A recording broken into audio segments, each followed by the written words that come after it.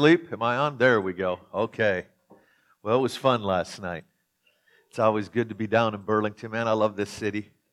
I feel right at home in Burlington. You know, my old stomping grounds was Ottumwa, and there's some similarities. You guys are the upgraded high-class version of Ottumwa. Yeah, I know. Then the guys from, I'm sorry, Skylar. What's that?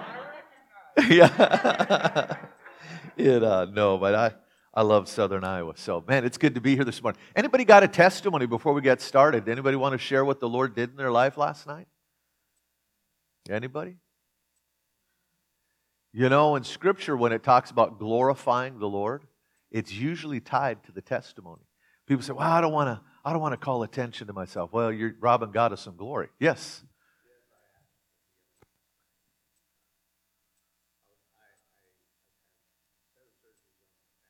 Wow. Yeah.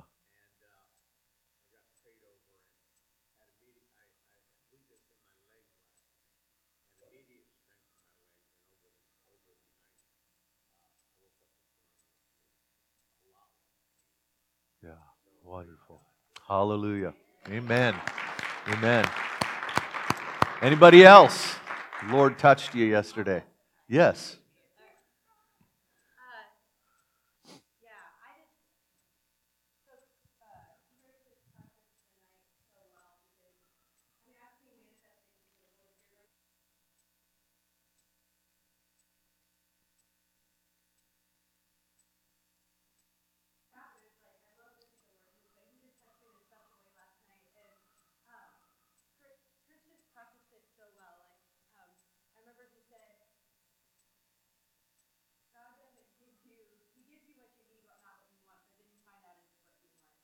Yeah. That's good. Yeah.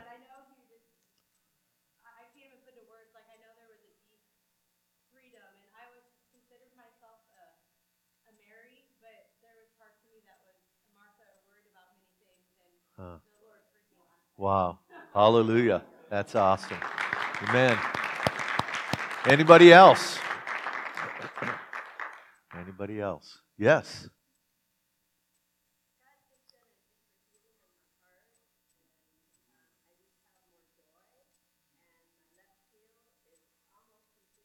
Wow. Hallelujah. Amen. Amen. Yeah. Anybody else? Yes.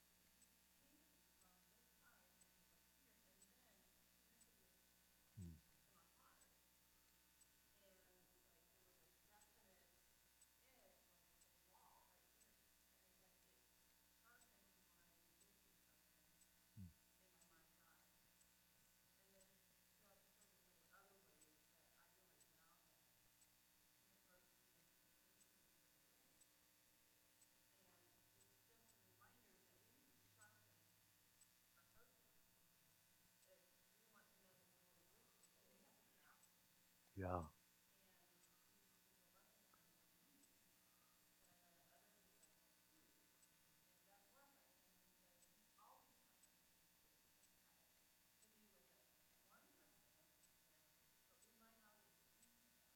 Yeah.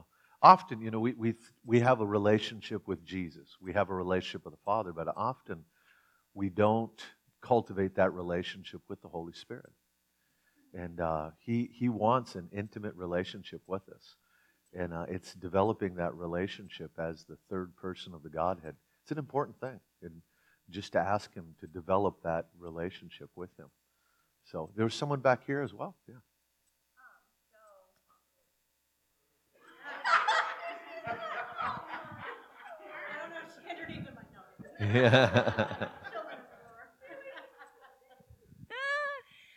Yeah. So I obviously was touched by the Lord and not expecting that. Actually, he's not here, so I can say this, but my oldest son was here and brought a friend who is not used to any of this. So I was like, oh my gosh, what is happening right now? Because I knew. But I just had to be like, God, I actually kind of tried to resist it a few times. I couldn't. I couldn't. And so I gave way to it. And when I gave way to what he was doing, he just gave me a beautiful picture. I was the one that was whistling. Somebody asked, does she whistle normally? No, I don't. But I just had this, it was me. And so it was very pretty. I didn't know where that was coming from. I just had this, God just took me into an encounter where we were dancing, and I was a child. And it was like we were just skipping around together, and it was just, it was going, that was the song, there was a song, there was a sound for us to be together, and he's like, release the sound. And I'm like, and it just came out as a whistle. Yeah. And so, anyways, I released the sound. So yes, that's why. And then I couldn't stop. And I'm like, stop. But I couldn't because it was so good. It just was flowing from my belly, it was flowing from my belly because it's from what I had seen. But I also just want to encourage everyone that God was moving in here in such a way that I saw angels releasing confetti and sprinkles, and there were, just lots of different things happening. They were pouring out buckets of different colors, which I feel like represents that each person was receiving exactly what they needed, because it wasn't like a one-size-fits-all.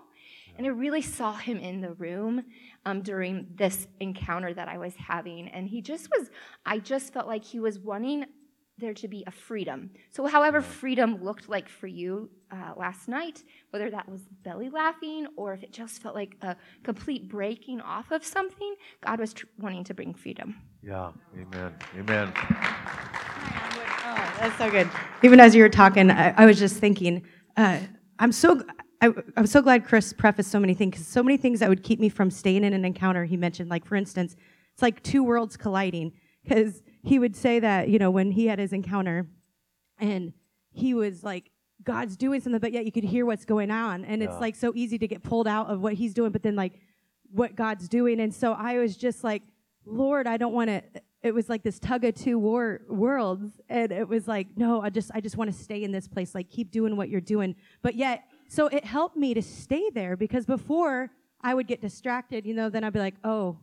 I'll hear what's going on or start thinking about more of what's going on here, instead of just like, oh no, I could stay. So I felt like there was a freedom and a permission to just stay with him, leaning into what he was doing. And that so helped me, because before I probably would have been like, okay, this is great, but I got to stay there all night. And the beautiful thing is I was over here on the floor for a long time. When they told me what time it was later, I'm like, no, is it really 10 o'clock? And these poor guys want to go home, and Aaron's standing there, but I'm like, no, I don't want to leave. And then I'm like, okay, get my coat. So I just kind of hobble out and then get to the car, and I'm kind of, I'm still moaning.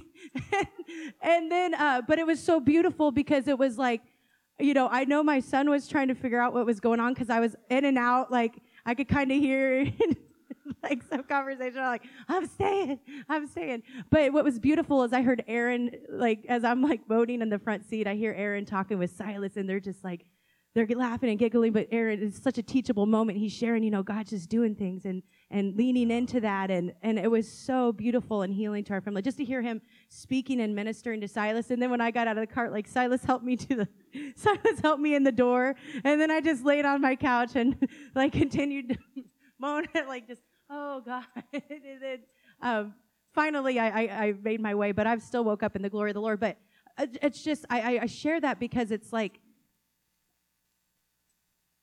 these two worlds are coming together, and he's teaching us to tap into and to, like you said, focus, like, and just bringing it together. I don't understand it all, but it's so good, and it's good to yield to the Lord. It is, and it's so good for, it's good for a family, for the kids to have to help mom and dad get in the house after a good service. So We got two more. okay. When you said the in and out and the tug, the Holy Spirit, it just, right before you said that, there was this, he showed up again. He's here with us. Just be sensitive to the Holy Spirit. And when you said the tug between the two worlds, he said, that's what heaven's like. And people have a choice. I work with people who are always transitioning from this earth to heaven. And sometimes they choose not to go yet, even though their body is way past. We just look at them and they're way past. We don't even know why you're still here with us. They choose to stay. And then there are those who choose to go, and we've had testimony of somebody who has COVID and had COVID, and she had to choose not to die. And so focus is the key. They honor, all of them honor our choices, and that tug is for real. Amen. For me, I just love seeing the different expressions and just letting God be God. Yes, this ties in with what you were saying about how the Holy Spirit shows up differently to different people. Whether we receive him differently, again, or he knows how we need to receive him or what we need. When I was up yesterday in the front, I can't even remember what they called us up for, but I went up there and I was told to put my hands up to receive. And as I'm standing there just praying in the Spirit, and I have my hands up, all of a sudden, now it was nothing visible, it was light, it was airy, but there was a heaviness, there was a weight on my hands. And I had this thought, it's like, no, I can't put my hands down. I want more. And so I kept holding them up. And this weight was just heavy. And it's like, oh, thank you, Holy Spirit. You are pouring out your glory on me. And the reason my hands are heavy is because you're saturating me. My skin and my flesh and everything is just saturated with you, even though I wasn't dripping. But that's why I was heavy, because he was saturating me. So praise God for that.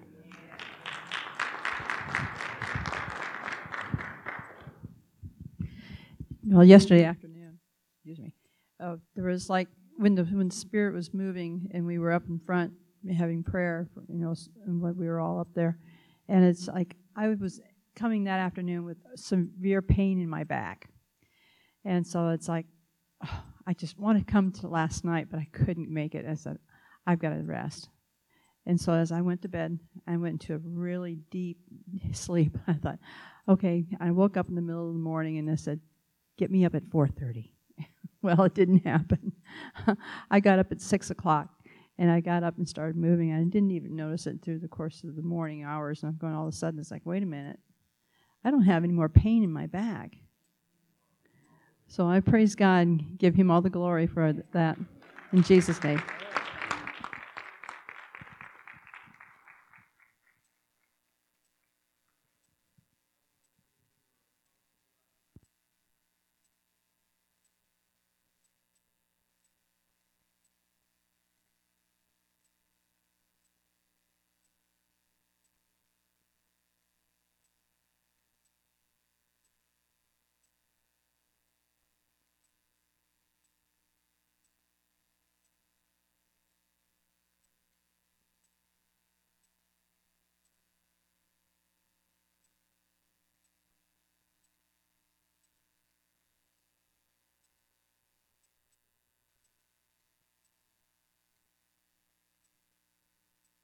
Testing 1, 2.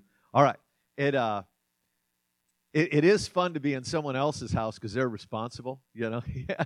So if it's uncomfortable, say, hey, it's on them. But the Lord will do things that make us uncomfortable. I remember, Christopher was alluding last night to some of the different revivals that we were touched through, and he didn't name names, but many of you knew what we were talking about. And we were Brownsville guys, suits and ties and repentance and tears. That's how God manifests. God had a one-size-fit-all. It was crying and repentance. Laughing, that was silliness. Matter of fact, one of my heroes in the faith, I won't tell you who he was because he thinks differently now. He's with the Lord. But he would say about Toronto, he'd say, why are they, man, there's people going to hell. Why are people laughing on the floor? As if that's all we should do is just constantly cry. And so Christopher, I had just become the pastor of the church that I pastor. And we were probably a year into it. I had called Christopher after a few months and said, hey, move your family up here and help me out. And to his credit, he did. Moved his whole family up to Iowa from Tennessee, and we started working together. And he was going to go check out Toronto, and we were not inclined to think that was God. Okay, the people that we were following just didn't. But we were hungry, and so Christopher went. I remember he calls me, and he said, "Hey, man," he said, "God is still moving up here." He said, "It's amazing." And I said, "I want you to preach Sunday night," because we had Sunday night services back then. So he calls me from the airport on Sunday afternoon, and he said, "I just landed." He said, "God's going to show up. It's going to be powerful tonight." And I remember I had two simultaneous feelings hit my heart. I was excited and afraid. Like, oh, we were with a Pentecostal denomination at the time that wasn't as very kindly inclined towards Toronto either. And so anyways, Christopher gets up and preaches that night. And it was good. I mean, it was, at the time it seemed revolutionary. People really got touched. There were some people on the ground. And it wasn't tremendously extravagant, but at the time it felt that way. And I remember standing on the front row of our little tiny building, and I was just praying. I'm saying, God, what do you want from me? What do you want me to do? And Christopher's getting all wild praying for people. And Christopher comes over, puts his hand on my chest, and gives me a word that he ended up writing a song about it. We used to sing it all the time. But this is the word he gave me, and I knew it was from God. He said, "In holy desperation, you must lose your reputation." And I knew that was a word from the Lord. And so we went into the Christmas season, and I was studying the Christmas story. And the Lord spoke to me very clearly with Joseph. And this is what he told me. He said, "Dave, like Joseph," he said, "I don't need you to bring life to the bride. Mary didn't need Joseph to impregnate her." He said, "What I need you to do is to lend your good name to that which others will think is illegitimate until it can walk on its own." And that's the role of a pastor, to lend our good name, to give a covering to those fledgling moves of God and protect them while they're still vulnerable. And so we went through some times where we had, some crazy things happen. And like I told you yesterday, a lot of times it was the new people that loved it. It was interesting to me. We had this one move of God. I've got pictures on my phone of some crazy stuff that happened that morning. People were piled and piled. It was just, the raw power of God just came in the room. And everybody loved it, except a few people that had been touched by a previous revival. They were the ones who rejected it. You've probably heard that old phrase that it's the leaders of the last revival that are often the persecutors of the next one. Because we think that God's got to do it the way He did it before. And the Lord is, He's got, Scripture talks about the many-faceted wisdom of God, the manifold wisdom. There's many facets to it. And we can't put God in a box. God is free to do what God wants to do. And He will often do stuff to tweak us so that we can go with Him. So anyway, God is good. So thank you for sharing those testimonies. You're good on that drum. Yeah, that was awesome. You're good on that. So let's we're going to get into the Word this morning. I think that the outline said we're going to look at gifts of the Spirit. We're going to touch on that because we did start to touch on that yesterday, and I want to move on from that into apostolic and prophetic foundations. And any time you're doing a conference or a seminar or teaching on the supernatural, what we're after here is that we want the church to remain supernatural. The church was never meant to be reduced to human skill. It's not about highly skilled people that we're maxing out our human potential. What God will always do is call us to do something well beyond our own abilities. So the only way to close that gap is the power of God has to make up the difference. God wants to call us to things that we can't do on our own. Well, that demands the church be supernatural. And you can't have a supernatural environment. You can't have a supernatural church. The church will not remain supernatural without making room for apostolic and prophetic ministry. So we're going to look at that this morning. And then this afternoon, I'm going to change some things we were going to get into. I really feel like we need to look at culture. And how do we establish supernatural culture? Because culture is what will take what God does in the individual and transfer it to the many. And when we can create supernatural culture, that's where that becomes the greenhouse in which God can begin to move and others can be pulled into it. And so we've got to move from personal character to corporate culture. We got to move from God doing something in us as individuals to God doing something between us as a body. And then others can be pulled into it or we can be sent out from there. But if it's just a bunch of people individually getting touched and it doesn't change the way we interact with one another, then it will die there. We'll have revived individuals, but we won't have revival culture or kingdom culture or that supernatural environment that others can step into. And so I want to look at that this afternoon, God willing. So what we want to look at this morning, and I touched on this yesterday, is spiritual gifts, because spiritual gifts are God's way of making up the difference. Now, we talked yesterday, there are three primary passages on spiritual gifts. There's Romans 12, and like we said yesterday, Romans 12 gives us the gifts from the Father, okay?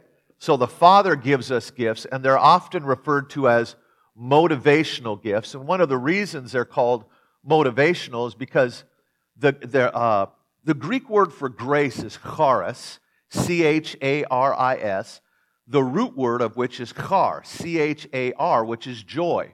And it really is talking about what are the things that really turn your crank? What are the things that bring you joy that when you do them? Remember Jesus with the woman at the well, he said to the disciples, hey, go get some food. They come back and they said, here, Lord, we brought your lunch. He said, I have food you know not of. My food is to do the will of the one who sent me. When you get in the zone of what God has called you to do, it actually energizes you. It feeds you. It doesn't drain you because you're in that zone. There's the joy of the Lord becomes your strength, and you step into that zone. And many of us can relate with that. When you're doing what you're called to do, man, you can do it, and then when you're done, then you crash. But while you're doing it, it's great. And so those are the gifts from the Father. And then you've got Ephesians chapter 4, and those are the gifts from the Son, okay? So Jesus has gifts, and these are called the ministry gifts, and these are distinct from the other two. We're going to look at that. And then there are 1 Corinthians chapter 12. There's always pressure when you spell in public, you might do it wrong. And these are the gifts of the Spirit. And these gifts, they're often referred to as the manifestation gifts. We don't have time to get too deep into this morning, but it is interesting. I would challenge you to read 1 Corinthians 12, and I would propose to you, based on that text, that the spiritual gifts, the manifestation gifts, are as much a manifestation of the human spirit as they are the Holy Spirit. Paul said the spirit of a prophet is subject to the prophet. He's talking about the spirit, the human spirit of that prophetic individual. When he's speaking of tongues in this context, he said, my spirit prays, but my mind will remain unfruitful. So tongues is not praying in the Spirit, it's praying with your spirit. If you look in 1 Corinthians chapter 12 and 14, chapter 14, it's very clear. Virtually all translations that I've looked at says, I will pray with my spirit. So your human spirit, So that's why tongues are so valuable, because I was just teaching on this at our church, because we do a corporate fast in January, that there's 3 types of prayer in the New Testament, 3 expressions. There's prayer with words that you understand. The problem with that, it can lift the burden, it can vent that yearning, that frustration, releasing your burden to the Lord, but there's a lid on that, because you are limited to your own understanding of the situation. So then there comes a point at which I've bankrupted my understanding, but I've had no release. So then we step into praying with our spirit tongues. And our mind remains unfruitful, because your human spirit has become one with the Holy Spirit. 1 Corinthians chapter 6 says, he who is joined to him in spirit has become one with him in spirit. That's why in a lot of translations, you'll see discrepancies. Sometimes they'll be saying spirit, not a big S. Another translation have a little s. Well, is it the human spirit or the Holy Spirit? Doesn't matter. Because you become one with him in spirit. You're wed to him. So your human spirit, in conjunction with the Holy Spirit, is beginning to give vent to what's in your heart. And so you can go beyond your understanding. Your spirit perceives things that your mind does not yet. A.W. Tozer has this great book on the nature and character of God. And there's this little phrase in there. He says, sometimes your mind has to wait humbly outside while your spirit goes into worship. I love that. All right, guy, this is beyond you. Just condescending, pat your little brain on the head. You're going to have to wait here. This is beyond you. And your spirit goes in and just worships, because your spirit will perceive things. And so spiritual gifts in this sense are a function of the human spirit. That your human spirit is picking up on things. And so we've, those of us who have been in Pentecostal churches, you'll know, you're in worship and all of a sudden there's a sense, there's going to be a gift, there's going to be a message in tongues, there's going to be a prophetic word. You just sense it. That's your human spirit. Your human spirit is picking up on what's going in the atmosphere. Your mind doesn't understand it. So what we need to be, when Scripture talks about 1 Corinthians chapter 2 and 3, it talks about the natural man cannot receive the things of God. That's the King James Version. The NIV, which I happen to like, is a very poor translation in that passage. And what it does is it violates it makes an assumption that a lot of people make in that passage. It says, the man without the Spirit cannot receive the things of God. That is not what the text says. The Greek is the psychikos, the man of the soul cannot receive the things of God. It doesn't mean he doesn't have the Spirit. It just means that's not where he's living from. So in that passage, in chapter 2 or chapter 3, he gets into the carnal man. Then he talks about the soulish man or the natural man. And then he talks about the spiritual man. Now we use that terminology. Oh, he's spiritual. What does that mean? Ooh, he's spiritual. What that means is that what's leading him, what is at the forefront of his nature when he's navigating spiritual affairs, is his spirit, because they're spiritually discerned. And we've got to learn to trust our spirit in conjunction with the Holy Spirit. Like people say, well, how do you know that God spoke to you? Because you've tested those waters over time and you learn to trust your ability to hear. You learn to trust a word of knowledge. You learn to trust these things. And so that is acclimating your spirit man. So your spirit man is the one that comes to the forefront rather than your mind, and your spirit has to wait out back. There are a lot of soulish Christians. They're born again, but they're not able to flow in the Spirit because they're not spiritual. Everything has to be signed off by their intellect. Well, I don't know. I got to check this out with my intellect. I don't think God would do that. And they check out. And so we're called to be spiritual. Babies are carnal. Adolescents are soulish. But mature men and women are spiritual. And so we navigate these spiritual affairs by our human spirit. And one aspect of that is we begin to flow in this type of gift. Now, there's a reason that these gifts, you'll hear cessationist movements, those movements, those theological schools of thought that believe the gifts of the Spirit ceased for today. cessationists. You'll hear non-charismatic, non-Pentecostal churches emphasize motivational gifts. You'll hear them even emphasize some of these, at least pastors, evangelists, and teachers. And some will even have room, they'll redefine a prophet and an apostle. They'll say a prophet is somebody who's a preacher, and an apostle is a church planner. But they don't buy off on this, or they redefine it. Tongues is the ability to preach in another language. It's the gift of other languages, that, like my brother, he's very gifted at language. He learned Spanish, and now he's learning Portuguese, and he's learned some other stuff. And whatever Latin American country we'll go in, his accent is spot on. He'll preach in Spanish. And I'm just like jealous, but that's not the gift of tongues. He's just weird, okay? Okay? That's, I don't doubt that God gave it, but that's not a spiritual gift. That's a natural inclination towards, when he was a little kid, he could speak, act like he's British, just weird, So, these gifts, so you could say this. Okay, matter of fact, turn with me to 1 Corinthians chapter 12, all right? 1 Corinthians chapter 12. Let's look at this real quick. 1 Corinthians 12, if I can find it.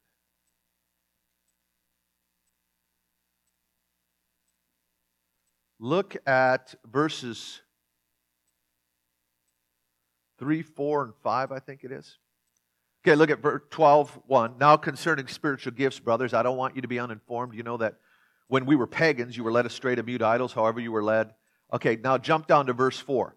Now there are varieties of gifts, but the same Spirit. Okay, so in verse 4, he's talking about the gifts from the Spirit of God. There's a variety of these gifts, but the same Spirit that gives them. Then look at verse 5. There are varieties of service, but the same Lord. Now that's talking about the Ephesians 4 category. There's service. There's apostles, prophets, evangelists, pastors, and teachers. Those are varieties of services, but the same Lord, the Lord Jesus Christ, gave those gifts. And then we have verse 6, and there are varieties of activities. I like the NAS in there. It says there are varieties of effects. It's saying that when the grace of God hits certain personalities, it's going to have a different effect on them. There are varieties of activities, but the same God who empowers them and everyone. There seems to be an implication in that verse that everybody has these. Even before you're saved, you can see these showing up in people's lives. It may be the negative element, but you can see some of these showing up in people's lives. I would propose this, that by birth, your biological life gives you access to the gift of the Father, okay? But inside, you know those little, what are those little Russian dolls? You open one and there's another one and another one. The gift of life from the Father. Also, if you unwrap it, inside there is a gift of salvation from the Son. And when you do that, you'll begin to access these gifts because you'll put yourself under those gifted individuals so that you can receive from heaven. But then when you have Jesus, there's another gift in there, and that's the gift from the Spirit. And these gifts are decidedly Pentecostal charismatic gifts. When they are activated in the baptism of the Spirit, where all of a sudden those gifts, our human spirit is filled, and we begin to bump up against those, and those things can be developed and cultivated, and we can learn to flow in those gifts of the Spirit. So we have to cultivate our spiritual perception, our spiritual senses. And that is something we should endeavor to do. When Paul says, earnestly desire spiritual gifts, he's not just talking about saying, God, give me gifts, give me gifts, give me gifts. It's developing that perception so that we can grow those gifts. All spiritual gifts can be grown. Okay? And so we need to be going after these things because this is what makes the church supernatural. Now, there are, like I said, there are churches that are cessationists, and the fact is, the way the human mind works. Let me take a run at it this way. I had a professor in Bible school. He said this one time, and I never forgot it. I thought, man, that's a very insightful statement. He said, what Abraham got through relationship, Isaac got through inheritance, and Jacob attempted to get through manipulation. So think about that. The first generation encounter, that's the revival generation. A generation of people that are touched by the Spirit of God, they have relationship. What they access, all of that through an intimate, firsthand, experiential theology. And it's those movements that are the real movers and shakers in the earth in their generation. The ones that encounter God for themselves. And so we need to endeavor that every generation gets touched. That's why it's good for kids have to carry mom and dad in the front door. They need to experience that stuff. That is really healthy for a family. And vice versa, mom carrying the kids in, We need to have those first-hand experiences. Because what happens is any movement, the next generation, they're raised in it. They just have it by inheritance. And so to them, this is normal. They don't realize the price that was paid, the agony that was experienced living in barrenness and knowing there's more. And so when you break into that, man, there's a gratitude and there's a value for this. Whereas the kids that got it by an inheritance, there's not as great a value. Well, that's just normal. That's just Christianity. And then what happens in those movements, then the next generation is trying to replicate that stuff by manipulation. They're trying to manufacture the reality rather than breaking into relationship. And so there is this pull of the fall that bears upon organizations and movements that we've got to be aware of. That we all need, there's that old saying, God has no grandkids. You got to have your own personal relationship with God. And they all need their own encounter with God to keep this thing alive. What we're seeing today is large Pentecostal denominations who are becoming partial cessationists. They believe in most of the spiritual gifts. But what they divorce themselves from, and I could name some are larger Pentecostal denominations that in their position papers, they don't believe in apostles and prophets for today. And I would propose to you, in Ephesians it says that the church is built upon the foundation of the apostles and prophets. Well, there's a reason for that. There's an order. There is a necessity of apostolic and prophetic foundations to anchor the church in the supernatural. And without that, we will go the way of all the earth. And if the church is built upon the foundation of the apostles and prophets, cessationism is built on their absence. Because they are the two decidedly supernatural gifts that infuse the body of Christ and tie it to the supernatural. And I'll try to make a case for that from the Word in here in a moment. But we need to keep the church supernatural. We need those encounters with the Lord. People need to be touched by something beyond the natural. That it's unarguable that this God was among us.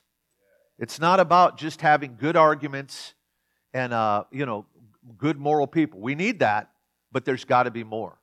And so we have to have those supernatural encounters with the Lord.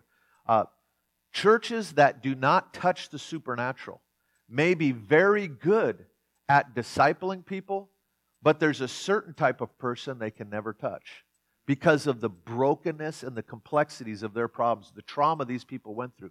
Only the supernatural church can bring healing to those types of people. And so churches that don't operate in the supernatural, they're able to touch the echelon of society that's fairly functional. That they got a fairly good home, and there's not a lot of these twisted addictions and trauma and all this stuff in the background. It takes the church that operates in the supernatural to touch that, because that's the only answer for these people. And so we've got to be a supernatural church. And so we need to contend for this. Now, when we talk about partial cessationism, you can see, okay, there's the first generation of revival. We believe, hey, the supernatural is normative. This is what we're supposed to be flowing in. This is the norm, all right? We're supposed to live as supernatural people. What happens then over time, they say, yeah, God still does it today, but it's not normative. That's just God breaks in. Yeah, that's the term that theologians, that's not normative. That's not the norm. Then what happens is we buy off, yes, it was the norm in biblical days. God just doesn't do that anymore today. And the final theological position is God didn't even do it in the Bible. That was just their archaic way of explaining things that they didn't have the scientific understanding that we do today. There wasn't really demons. They had mental illness. You know? And so we explain it away. So what is God's answer to that? He breaks in again. Breaks in among His people. And we encounter Him and we're revived. And we need to be continually contending for that, to hold the line. Because the supernatural church is the answer for this day and age. And so we've got to hold the line on this thing. So you've got gifts from the Father, gifts from the Son, and gifts from the Spirit. Now, the gifts from the Father are grace upon the effect that grace has on the person's life. The gifts from the Spirit are the Spirit of God manifesting Himself through our human spirit. Now, let me just touch on one other thing because I didn't finish my thought earlier. So there's prayer with words, but you're limited to your understanding. There's prayer with tongues. You're not limited to your understanding. It says that I will pray with my spirit, but my mind will remain unfruitful. My mind doesn't even have to be engaged. But there's a third type of prayer that we see in the New Testament, and this is where things really begin to move. And that is prayer without words, with groans that words cannot articulate. It's called travail. It's Romans chapter 8. Now, you can't work up travail. Don't try to manufacture it. You'll just be weird. But we also need to avail ourselves to the heart of the Lord. And I remember reading, there's a well-known Assembly of God theologian, brilliant. He's an editor of many commentaries, brilliant guy. He's got this huge book on the Spirit. It's probably the definitive book on the Holy Spirit, big old honking book. And I was reading in there in Romans chapter 8, and he said, we don't know what this groan means because we have no other scriptures that allude to this. Suffice it to say that it's a type of prayer that we don't understand. And I thought, that breaks my heart. Here's a Pentecostal theologian. I thought, man, what he needs to do is get in a revival service. You get in a revival service where the Lord begins to release His burden, and man, there's groans that will begin to rise. And when that happens, things will begin to move. There's getting under that load that we have bankrupt not only our native tongue and every other language we know, we've bankrupt our spiritual language, and there's still this burden that all we can do is get under the load and just groan to heaven. And if we can learn to stay in that pocket, things will shift. That is where revival is birthed and where nations are saved.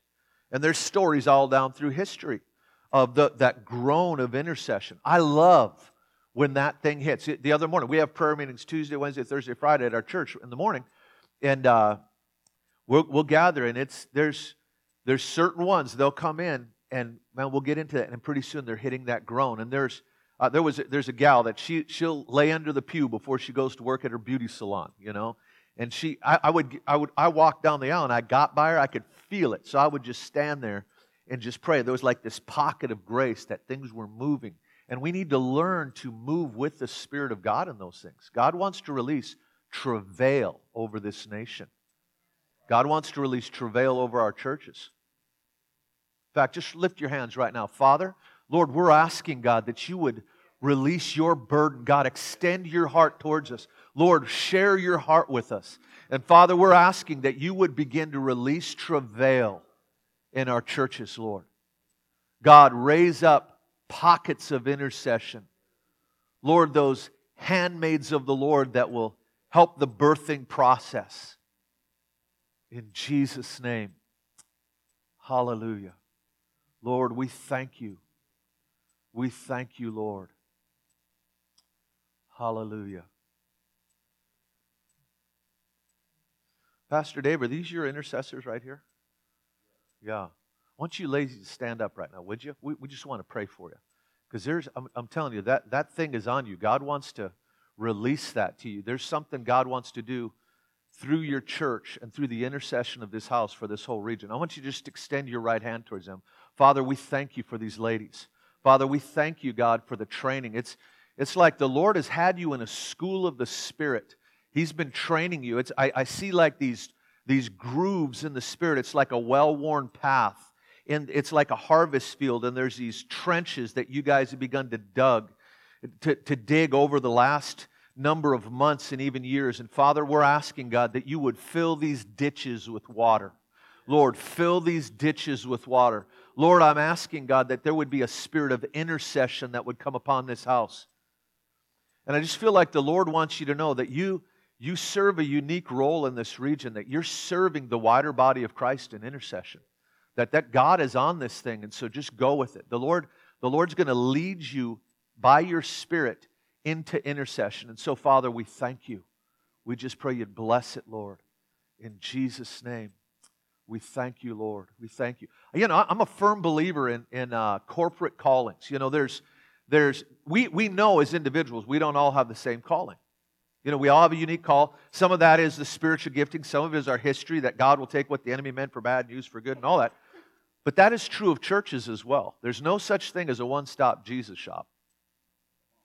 Every church has their own unique calling.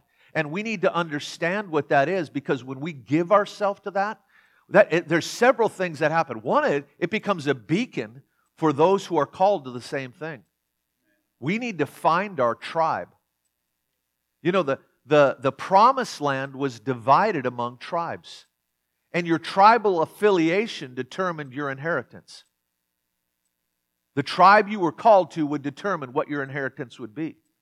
And if we're unclear about what our tribal affiliation is, if we're unclear about the corporate calling on our church, then we're not able to send out that beacon, that homing beacon for those that are called to the same thing. And so when we understand the unique callings on our church, then we can be blessing other churches because we realize they do things that we can't, and there's a partnership, and that we're not in competition. We're to complete one another, and it's an amazing thing. So we have the gifts of the Spirit. The Romans 12 gifts are the gifts from the Father. They're the effective grace in life. The 1 Corinthians 12 gifts are the gifts of the Spirit.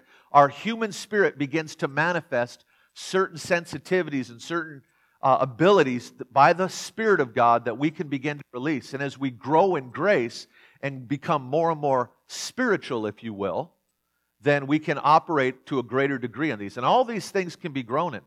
The Ephesians 4 gifts are different than the others. Now, we alluded to this yesterday, that the gifts of the Spirit are gifts of power. Jesus said, tarry until the Holy Spirit comes upon you. You shall receive power when He comes upon you. So these are gifts of power. They're the ability to do with God what you can't do without Him. It's not like there's a natural inclination towards prophecy, and that when the Spirit comes on, it increases. You don't prophesy with either divine energy coming upon you or demonic, and you don't want that kind of prophecy. But it's beyond our human capacity, outside of the supernatural. And so that is power. But the Ephesians 4 gifts are gifts of authority. Jesus said, all authority has been given unto me, therefore go. And so these gifts are different because they are governing gifts in the body of Christ. They're gifts of authority to govern the body of Christ. It was Paul. If you look, all three of these passages were written by Paul. And the context of all three passages, especially these two, this one not as much, but the context of every one of them is the body of Christ. It was to Paul that God gave this revelation of the church functioning as a human body with Christ as the head. John doesn't teach us that. Peter doesn't teach us that. It was Paul who had that revelation. And so you look at the gifts of the Spirit and the body of Christ, the context of the gifts is always the body, and the context of the body is always the gifts. Because it's your particular functioning within the body that determines the organ that you are. Some of us, we're not a bucket of knuckles. We're not all the same. So one's a toe, one's a foot, one's an ear, one's an eye, and together we're the body of Christ. And so it designates our place. Well, Isaiah chapter 9, it says, the government shall be upon His shoulders. Speaking of the Messiah, speaking of Jesus, He's the head, but His shoulders bear the weight of government. That was a common analogy in that day and age. Well, I would propose to you that these Ephesians 4 gifts are the governing shoulders of the body of Christ. They bear the load. Apostles, prophets, evangelists, pastors, and teachers. And they carry authority, and when we recognize that, we can honor that and receive from those gifts. But if we reject them, there were people in Paul's day and age that looked at Paul and said, I don't think he's an apostle. And you know what? To them, he wasn't. They forfeited what the Apostle Paul, the author of much of the New Testament, carried because they rejected his gift. And Paul understood he wasn't an apostle to everyone. He said to the Corinthians, he said, I may not be an apostle to those guys, but surely I am to you. There was an apostolic function, and those who recognized it and honored it, if you honor a gift, you get the goods of that gift. You know, Scripture says if you honor a prophet, because he's a prophet, then you receive the prophet's reward. What's the prophet's reward? A prophet's reward is the word of the Lord. They'll labor, they'll spend time, they're contending for the word of the Lord, and through honor you get for free what he labored for, or she labored for. But that's not isolated to the prophetic gifting. That's true of all gifts. A teacher, what does a teacher do? A teacher labors to exegete the Scriptures and to get sound doctrine. And as you honor a teacher because he's a teacher or she's a teacher, you get the teacher's reward. You get the word of the Lord from the Scriptures, a clear understanding. A pastor, the pastor, if you will honor a pastor, they have a grace to care for the sheep, to protect the sheep, to make sure the sheep are healthy. There is this diabolical doctrine afoot, especially in the United States, that, well, I have my own relationship with Jesus. I don't need the church. Who do you think you are to excuse yourself from the Scriptures? Who do you think you are just to say, well, that doesn't apply to me? The arrogance of that is frightening. We all need. Man, I'm a pastor of a local church. I help oversee some churches, but I also have overseers. And we put it in our bylaws that I've got some external overseers, and our board knows. Our board can't vote me out, but if they're concerned, they can confront me, and if I don't receive it, they pull the trigger and the external overseers come in, and I've lost all authority. Once that mechanism is triggered, now I'm at their mercy. And they can fire me, they can restore me, they can discipline me. It's up to them. And I need that, and our church needs that. The church needs it so they know that Dave can't go rogue. Because none of us are immune to becoming crazy. Including this guy. Maybe especially this guy. But also, I need that. I want sounding boards, man. We all have our weaknesses, our those blind spots. And so we need to, and so what we do is we choose some of these guys. We've got make sure that we have some apostolic and prophetic ministries that are speaking into our ministry. And I look to them for counsel, but their real role is to come in and oversee in the hour of crisis. And we've got to have that. And so when we begin to realize and honor the various gifts around us, there's things that we can receive that we wouldn't have without those people in our lives. And there's an authority that comes in. I am very aware that right now we only have 2 overseers because 3 of our overseers have passed away. The people that we've had in that role in the past. And now everybody's afraid to become one. No, I'm just kidding. They get older and they pass away. So we're looking for another one, but we got two right now. And I recognize very clearly when those people come into our house, there is a weight on what they say. I've known these guys for years. I've always appreciated their ministry. But because of the spiritual capacity that we've invited them into, all of a sudden God has honored that, and these guys will have insight into our church. And they'll say things, and it's like it lands with more weight. There is authority from heaven behind it. And I recognize that, and I value that. And it also makes me be very careful who I invite into that role. I don't want a Yehu in that role. So, amen? So, the authority is a very, very important thing. So, we have, now, look, Ephesians chapter 4, it says, it says, I want to say he's quoting Psalm 68. And it says, he took captivity captive and gave gifts to men. It's speaking of Jesus. And then he's given gifts to the body of Christ, took captivity captive, gave gifts to men. He gave some to be apostles, some to be prophets, some to be evangelists, some to be pastors and teachers. What is it talking about? He's alluding to Roman Grecian military custom. What these generals would do is they would go into a foreign kingdom and they would conquer it. And they would take captives that they would then, matter of fact, it talks about this in 2 Corinthians chapter 2. And he always leads us into triumph, where it says that in 2 Corinthians. It's talking about what's known as a triumphal entry. It was the highest form of Roman military parade.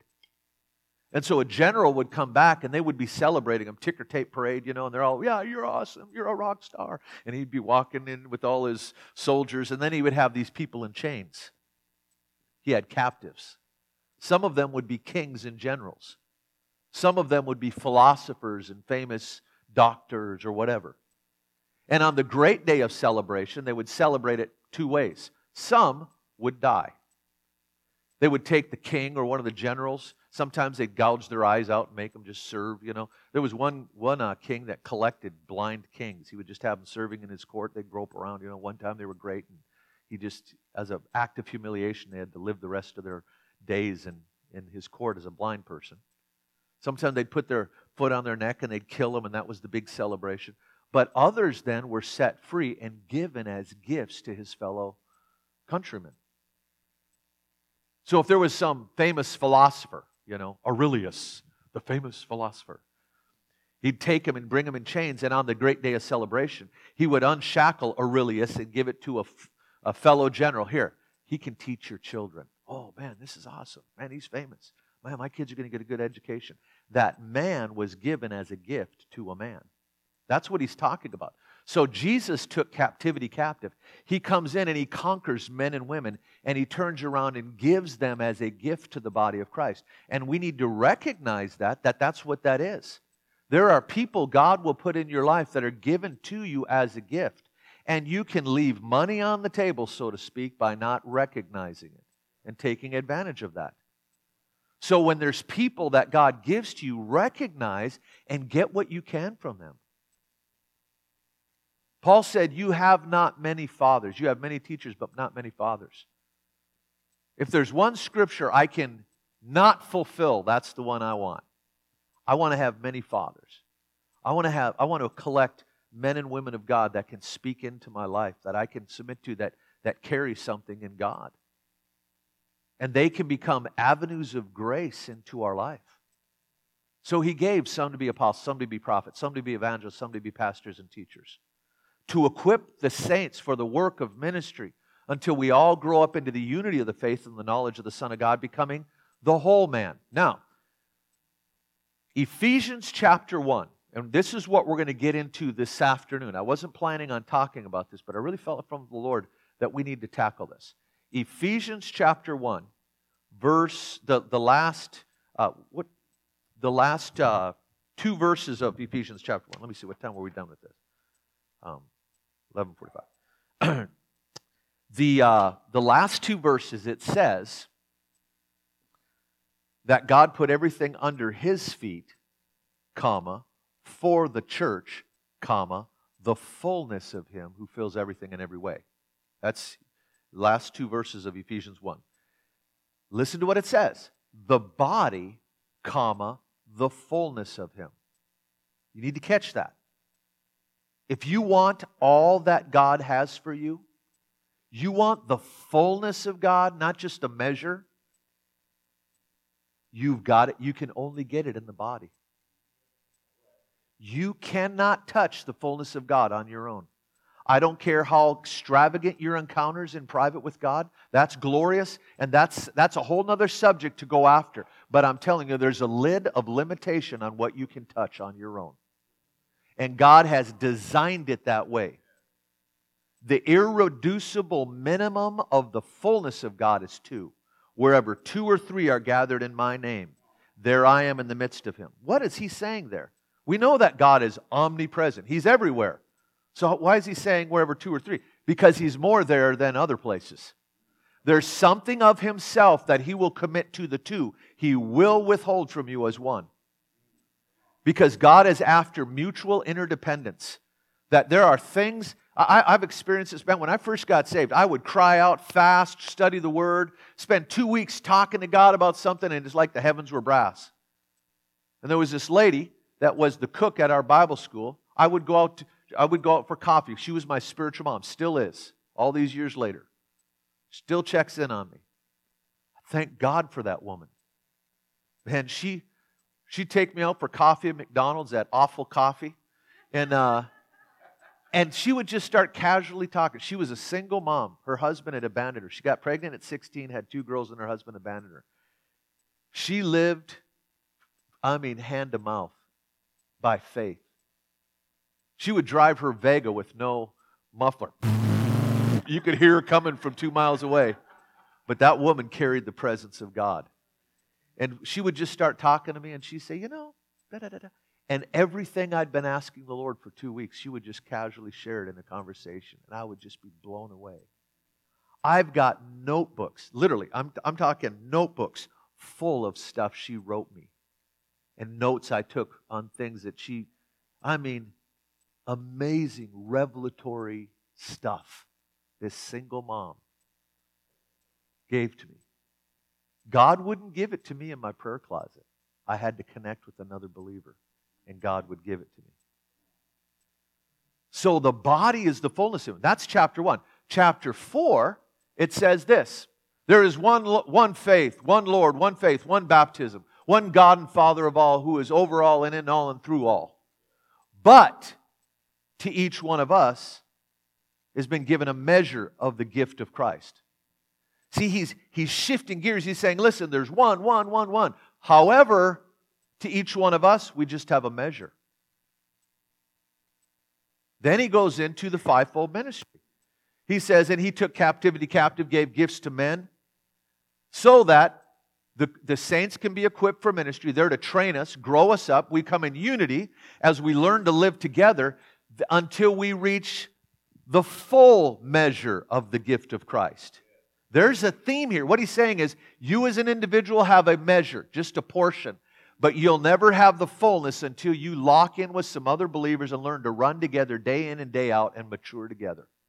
And that takes time. But when God can find a company of people that, commit to each other and say, we're going to run after Jesus together, God can begin to build something there where the fullness of God can be manifest. That's what God is after. That's what we need to be after. And that is one of the primary purposes of these ministry gifts. That they create environments in which all these other kind of gifts can function. Through authority, they create an environment, a supernatural environment where this stuff operates. Now, so we talked about, we have apostles, right? Okay, you got apostles, prophets. That's a good color. I'd love to have a 70 Super Bee that color. Wouldn't that be nice? Apostles, prophets, evangelists, pastors. I'm running out. Can I make it? Teachers. Okay? What I'm telling you is there's a difference between these first two and these last three. Why is it that cessationists and Pentecostals, charismatics alike, to a very large degree, why is it that we are okay with evangelists, pastors, and teachers existing today, but not these two today? Why is it that people tend to say this is no longer for today? What is the deal with this partial cessationism that even our charismatic Pentecostal churches buy off on? Why is there such a war against these two gifts? I would tell you that the reason is because these are the two decidedly supernatural gifts. Some of our most famous, successful evangelists, Billy Graham, he didn't preach a Pentecostal message. You've got some well-known evangelists, wonderful men and women of God. I'm not denigrating them. Men and women of tremendous character and tremendous gifting. And God has used them. They're good evangelists. Some of the largest churches in the world are pastored by people who don't believe in the gifts of the Spirit for today. They're very successful as pastors. They're some of the greatest teaching minds today spend a lot of their time teaching against the supernatural gifts. You can function very successfully in these three gifts without touching the supernatural, but you cannot be apostolic without touching the supernatural. Paul said in 2 Corinthians 12:12. It's interesting, it's 12:12, government. He said, the signs of an apostle have been wrought in your midst. Signs, wonders, and miracles. For whatever else apostolic ministry will express, there's going to be supernatural activity surrounding what they do. Because there's a supernatural element to it. And the same is true of prophetic. Being prophetic doesn't mean you're insightful. It certainly doesn't mean you're critical. I mean, I've met people that think that, oh, he's just really prophetic. No, he's a jerk. He's just critical. Yeah, that's not prophetic. That's pathetic. Yeah.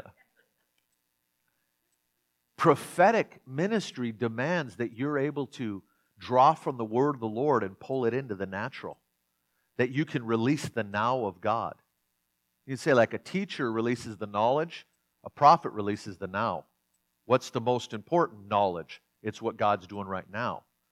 And with that comes an authority that releases things and moves things in the spiritual realm. So these two gifts, these are the decidedly supernatural gifts. That's why there's two passages. Paul says, again, in Ephesians, I want to say it's chapter 2, it might be chapter 3, he says, the church is built upon the foundation of the apostles and prophets.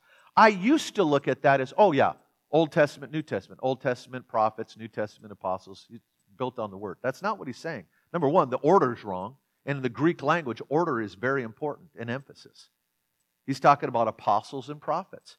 1 Corinthians chapter 12, right at the end, just before the love chapter, he says, and in the church he gave first of all apostles, then prophets, then teachers, then those who speak in tongues or healings, and then gifts of administration. Something like that. I always think it's funny where he says gifts of administration, because those guys make a mess of things, and then the administrator has to come and clean things up, bring some order. But it's very explicit in the Greek. He gave first of all apostles, then prophets. The Greek word there, if I remember right, it's like proton. It means order of entrance. It's not that apostles and prophets, because on the one hand, we need to push this thing to the forefront and realize these two gifts are essential for the body of Christ. But on the other hand, we've got to push back and say, and they're not the super Christians. In one sense, they're no more important than the others, but their order of entrance is, okay? These are foundational gifts. And so just because someone has a prophetic gift or an apostolic gift doesn't mean they're more important than an evangelist or a teacher or a pastor. But what it does mean is that theirs is more fundamental and foundational. And because they are the two decidedly supernatural gifts, when we allow ourselves to be open to those gifts and we honor those gifts and we bring them into our environment so that they can continually fuel the supernatural in the church, it keeps us anchored in the things of God, in the supernatural.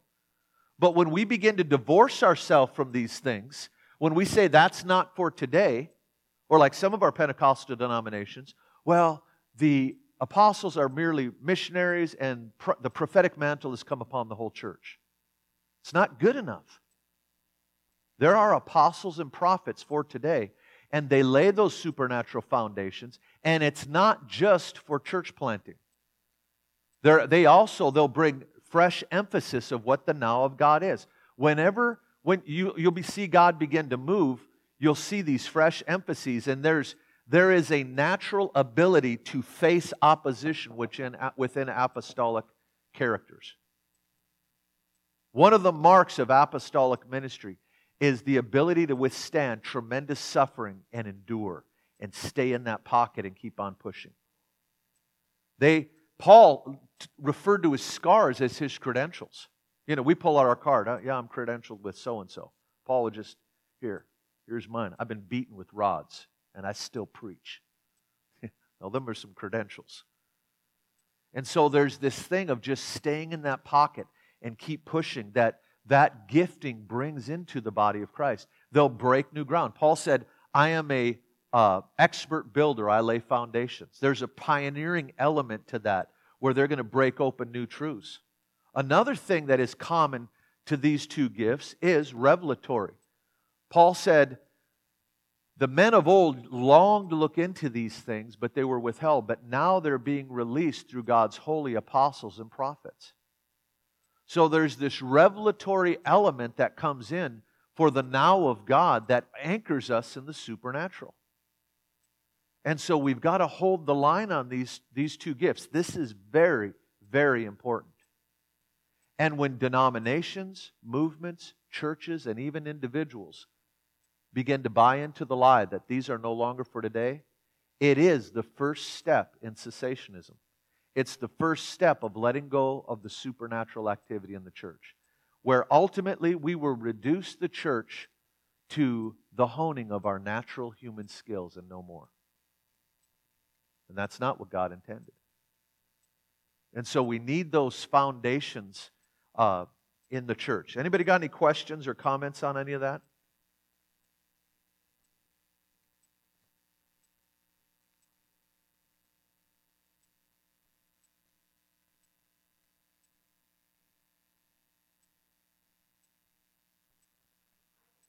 Yes.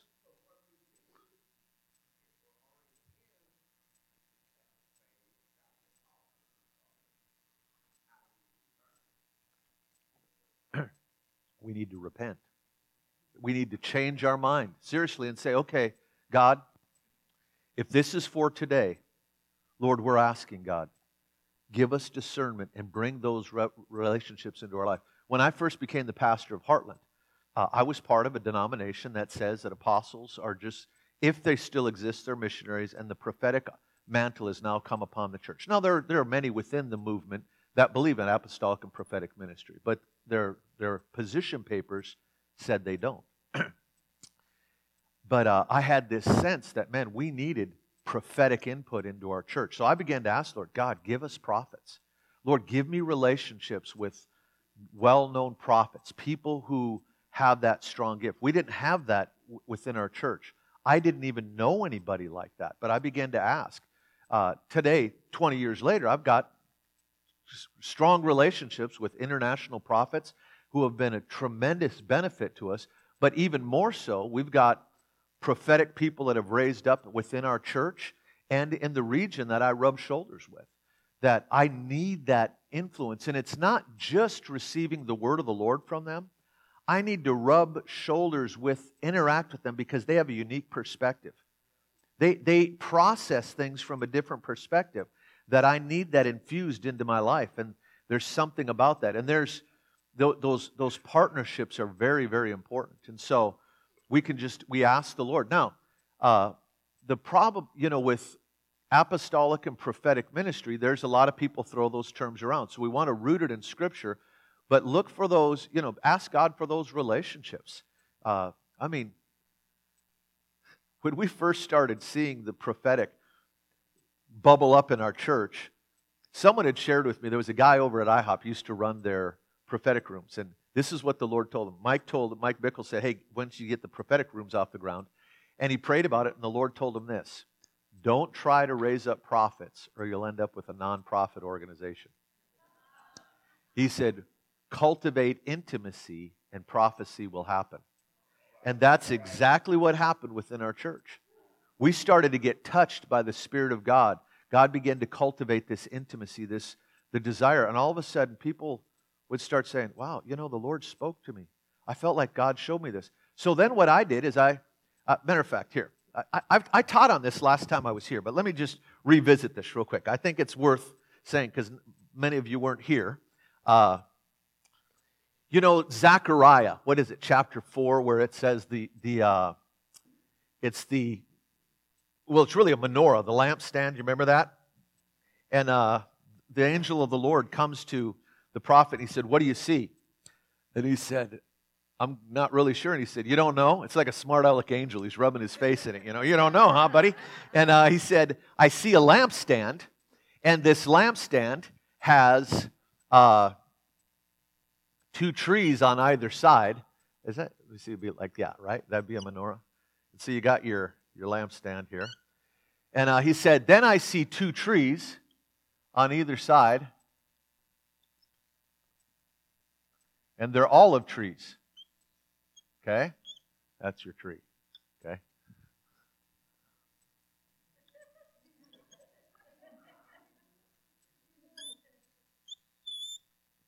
Okay? So you got your 2 olive trees. And then he says, and there's a bowl at the top, this strange lampstand, and there's channels that go to all the burners. I've tried to preach on this in Spanish. Man, the poor translator, like channels and bowls. But this is a picture of prophetic ministry. And he tells him, he says, what's the interpretation? The angel said, not by might, nor by power, but by my Spirit, says the Lord. That's what that is, right there. This picture right here means that it's not by human effort, it's by the Spirit of the Lord. That's what that means. How do you get that? Well, you look in the New Testament, and remember the 2 prophets in the book of Revelation? He quotes this passage and said, these are my 2 anointed ones who stand before the Lord of all the earth. It's the 2 olive trees. Well, the burner, we know from Revelation chapter 1 through 3, the lampstand is the church. So we have prophetic ministry producing fresh olive oil continually, putting it in the bowl so the word of the Lord can be pressed down continually into the burner of the church, and we're to be a church that lives by the word of the Lord. We're not groping around here trying to figure out what to do next. The word of the Lord is breaking in all the time, speaking to us. What is it? 2 Chronicles 20:20, I believe it is, that it talks about, it's an interesting little verse. It says, believe the Lord and you will be established. Believe His prophets, and the Hebrew is you'll have forward momentum. Believe the Lord, you'll be established. But there's something beyond just being established. He wants us to have forward momentum. How do we keep breaking into new things? By the word of the Lord, that revelatory gift of the prophetic, breaking in and letting the church burn bright. It's not just the knowledge of God. It's not just the academic. It's not what God said in the past. It's the prophetic.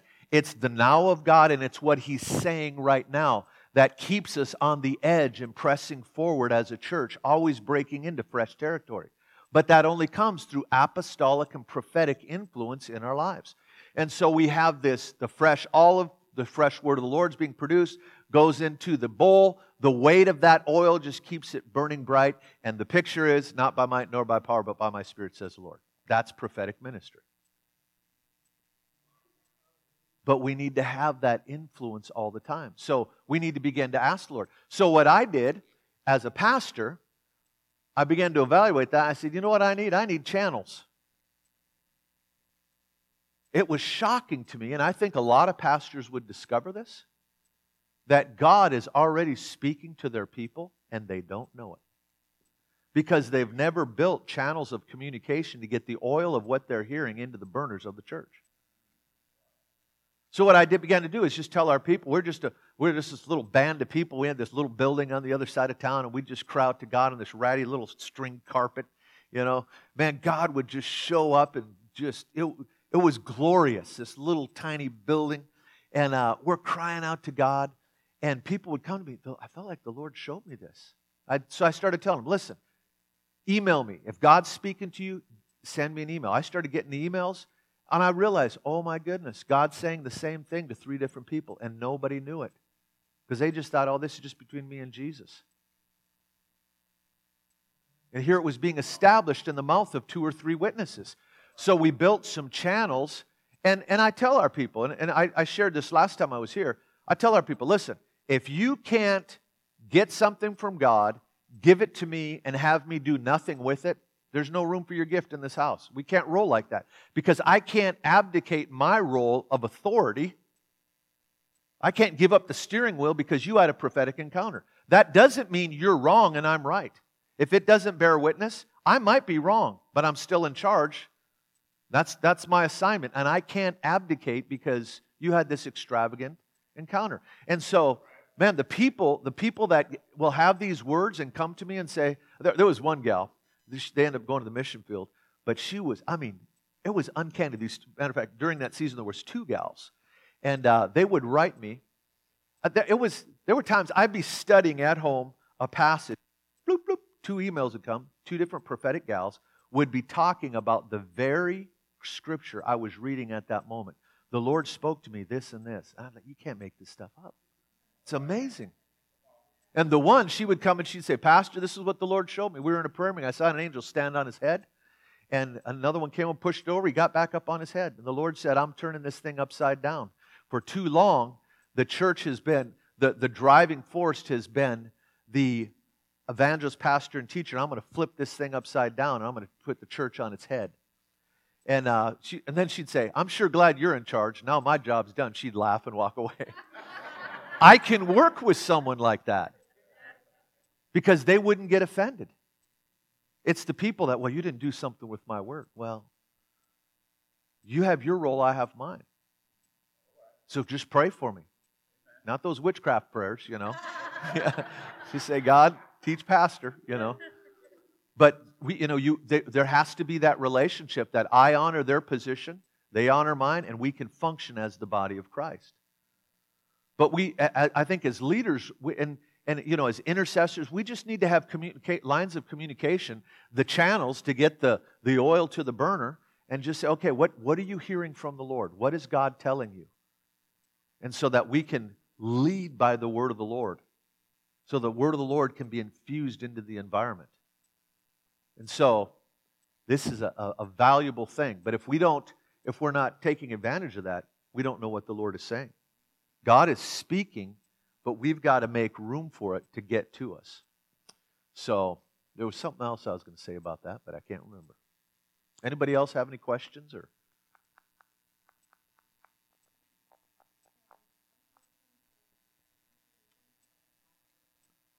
yeah, and I think because we have these human. There's a lot of pastors that are evangelists or prophets or apostles, and we call them pastor because that's just how we do it in the United States. And then you got some cultures, church cultures that everybody's a bishop or an apostle, and they're really just. Some of that stuff is just it's not about the title, it's about the function, and so. And there's times where there can be a person that has a prophetic edge in evangelism, but they're a teacher within the local church. I think there's a lot of crossover. The main thing we need to realize is God still uses those types of gifts for today. And we can't afford to divorce ourselves from it because it makes us uncomfortable. And so we've got to avail ourselves. Now we got to keep it anchored in the Word because there's going to be those teachers out there. They're going to say, wait, you're being unscriptural. And hey, we need to be open to that. The Word of God is our guide. And so what you have is pastors who are geared towards the flock. The Greek word for pastor is shepherd. They're going to shepherd. They're going to feed, lead, protect the sheep. They want the sheep to be healthy and safe. And that's a great thing. One of the problems with apostolically led churches, there's open heavens and open back doors. Because often people aren't cared for as much because apostolic bent gifting doesn't look so much after the flock as much as expansion, touching other things. And so you've got to backfill that with some other gifts. Evangelists, whereas the shepherd is always concerned about the sheep being taken care of, we've got an evangelist in our church, and I see it on his body. I can tell, I'll be preaching and I can see it. He's like, why are we listening to another message? There are people dying and going to hell. I can see his body posture. It just kills him. And it's so funny. It's like, man, don't ever pick up poker, buddy. You're not very, you can't hide what you're thinking. But I love the guy, man. And he loves the lost. He spends thousands and thousands and thousands of his own money every year to go to the ends of the earth. But I can tell he's just like, another sermon? Really? Do we really need more? You know, we need to get out there and save the lost. It's so funny. Teachers are geared towards the Word. They're always like, okay, we got to explain this. Here's the danger. When you lose apostolic and prophetic gifting, then teachers who were assigned to explain what God was doing in the atmosphere and is being pulled into the orbit of the church through those gifts, they now turn their teaching gift against those gifts and explain. They now begin to develop a theology to justify the barrenness that we're experiencing. And so what we do is we end up having all these reasons. Rather than teaching on, okay, we prayed for the sick, they didn't get healed. How do we see more traction? How do we do it? Instead, we begin to make teachings on the reasons God doesn't heal today. And rather than pressing in for more, we have all these things that kind of comfort our wounded heart, but they're not making us any more fruitful. And so the pastor has got his eyes on the flock, the evangelist has his eyes on the lost, the teacher wants to anchor it in the Word. The prophetic is listening for the now of God, the word of the Lord. And the apostolic is looking for the kingdom to break in. And they're really that overarching theme of the kingdom of God and foundations, new territory, expansion, expansion, expansion. You can say elders in the body of Christ. Paul and Peter both use this term. Elders shepherd the flock of God. So you can make a very strong case that elders are really the shepherds. They're the pastoral team in the body of Christ. And Paul said, appoint elders in every city to shepherd the flock. Elders are to establish while apostolic wants to expand, always take more territory. And so we need all of those working together. And when we have them, we see that supernatural activity. Then pastors are pastoring people in a supernatural environment. Evangelists are leading people to the Lord. Evangelists are supposed to be some of the most supernatural people in the body of Christ. The only guy we have in the New Testament being translated was an evangelist. He's like, man, that's pretty good. You know, going to go to my next evangelistic meeting? Poof, I'm there. I mean, that's awesome. Yeah. I mean, I know he didn't do it at will, but, you know, I mean, so we need those supernatural elements. Anybody else have any questions or comments? The good thing is, in this day and age, let me back up. I was preaching in Omaha. That friend of ours had a house of prayer there for many years, Julaine Christensen. I don't know if anybody knows Julaine in here, but she's a wonderful revivalist, Holy Ghost woman. And she's just a wonderful gal. And so I was over at her house of prayer preaching one night, and I got there early, and they had a wonderful environment. So I just went over a couple hours early just to pray. And I was asking the Lord about this. And I said, Lord, I don't understand why you sent such a strong outpouring of the Spirit in the 90s. Only to then begin to release teaching on the apostolic in the early 2000s. Because much of apostolic ministry is to tie down those gains of what happened. You know, there's the Greek word that we translate apostle is apostolos. The first time that they have found that word show up in ancient literature, it was in reference to the lead ship in a Grecian armada of ships. And it carried the commander, but it also carried cultural artifacts of the conquering empire. Because ancient warfare, the way they would do it is they would come in and they would conquer with power, but govern with authority. So when we talk about revival is a break-in of the power of God. But if you don't follow up the break-in of the power of God with governmental authority to begin to rule over that, you end up fighting for the same ground again and again and again and again. And so what would happen? So when Jesus taught us to pray, thy kingdom come, that's power. Thy will be done is governing authority. What we secure through power, we govern through authority. There has to be that governing structure. And so I didn't really understand that at the time. So I was saying, Lord, why didn't you send this teaching on apostolic the way it's supposed to work? We could have been in such a better place after the last outpouring. Because what happened is the Romans, the Grecians started this, the Romans really perfected. Alexander the Great. You guys, many of you are familiar how Alexander the Great, one of the things he did is he imposed the Grecian language on everywhere he conquered. This huge, vast domain. And it became one language, one custom. And so he made the world Grecian. So then when these nations would want to rebel against, they can't. They become one of them. They spoke Greek. They had Greek customs, so they just adapted, and it enabled them to rule and to govern through culture. So they would bring artifacts on the ship. They would have scrolls, medical scrolls, educational. They would redefine what family meant, what the arts meant. Everything would be redefined through the Grecian lens so that they would become thoroughly Grecian. Well, the Romans took that to a whole nother level. And so what the Romans would do, they adopted that terminology, an apostolos, and they would assign an apostolos to the newly conquered country. So a general would go in and defeat the country, then they would install their governors in the form of an apostolos, and it was his job to reculturize that area from the lens of that conquering kingdom. So that if the command, if Caesar were to come, it would be there as it is in Rome. He would feel at home. On earth as it is in heaven. That's the idea. And so Jesus could have chosen from all kinds of different words. He could have said, okay guys, I spent all night in prayer. I got 12 of you. I'm going to call you my patriarchs, or I'm going to call you my priests, or I'm going to call you my dudes. I mean, you could have called them anything.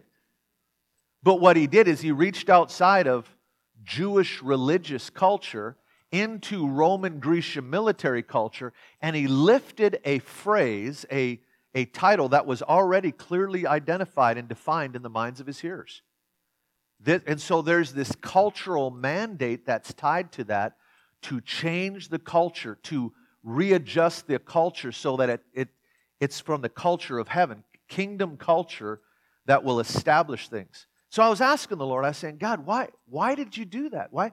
I said, this is what I said. I said, Lord, with all due respect, if you could have gave us the model, then maybe we could have kept some of the gains because it was so painful to me. I know of churches in Iowa that were powerfully hit by revival. I mean, they were shook. Miracles, signs, wonders, growth, all this stuff. And today they're worse off. They're a shell of what they were before revival. In fact, you could make a very strong argument that revival ended up hurting them. And it gave a bad name to the moving of the Spirit, which tremendously grieves me. And so I was like, Lord, why didn't you give us this grid work so that we could contain? It's like we had a saucer, and if you could have taught us about how this works, we could have had a bowl and contained much more. And I was just kind of conversing. I wasn't expecting an answer, but the Lord said to me very clearly, He said, I'm not a God of theory. He said, I don't have you build something and then fill it. I pour it out and have you catch it. And then He told me this. He said, it's the pain of the loss of the last move that has caused my people to pull on heaven for more revelation. And it's that yearning and the pain that you're feeling of never wanting to go through that again that is actually resulting in me releasing that revelation. Because revelation is too valuable for God to give to someone that doesn't have a value system to treasure it. God's too good a steward. He's not going to throw His pearls before swine. God's not trying to slam us there. What He's saying is, a pig will choose a half-rotted, eaten corn cob over a valuable pearl.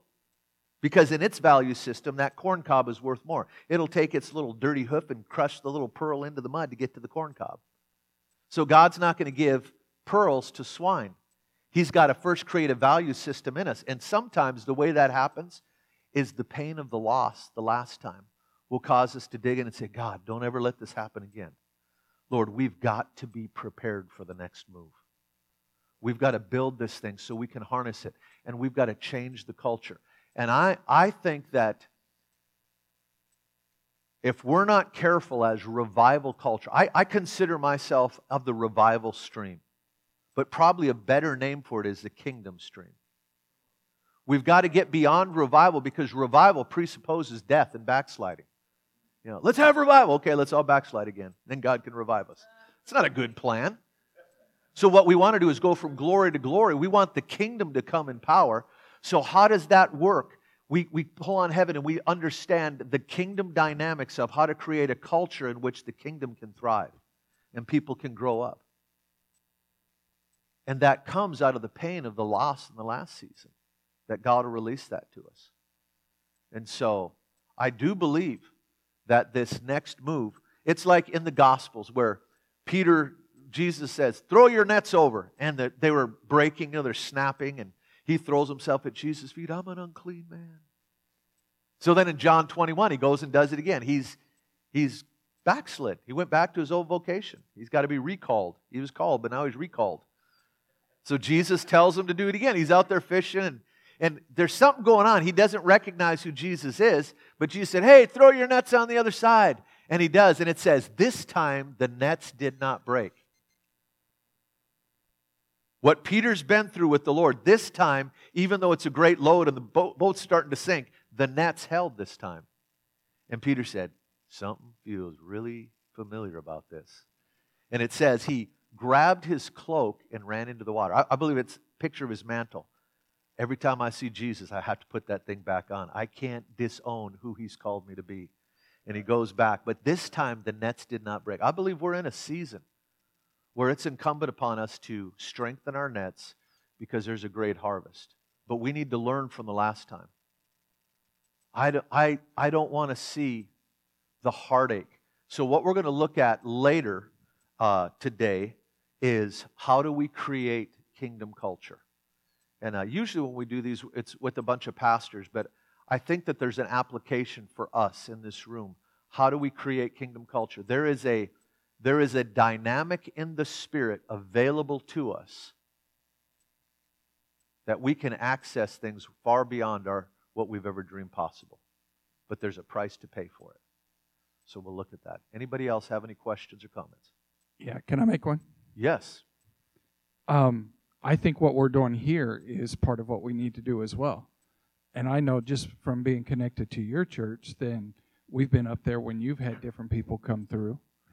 Yeah.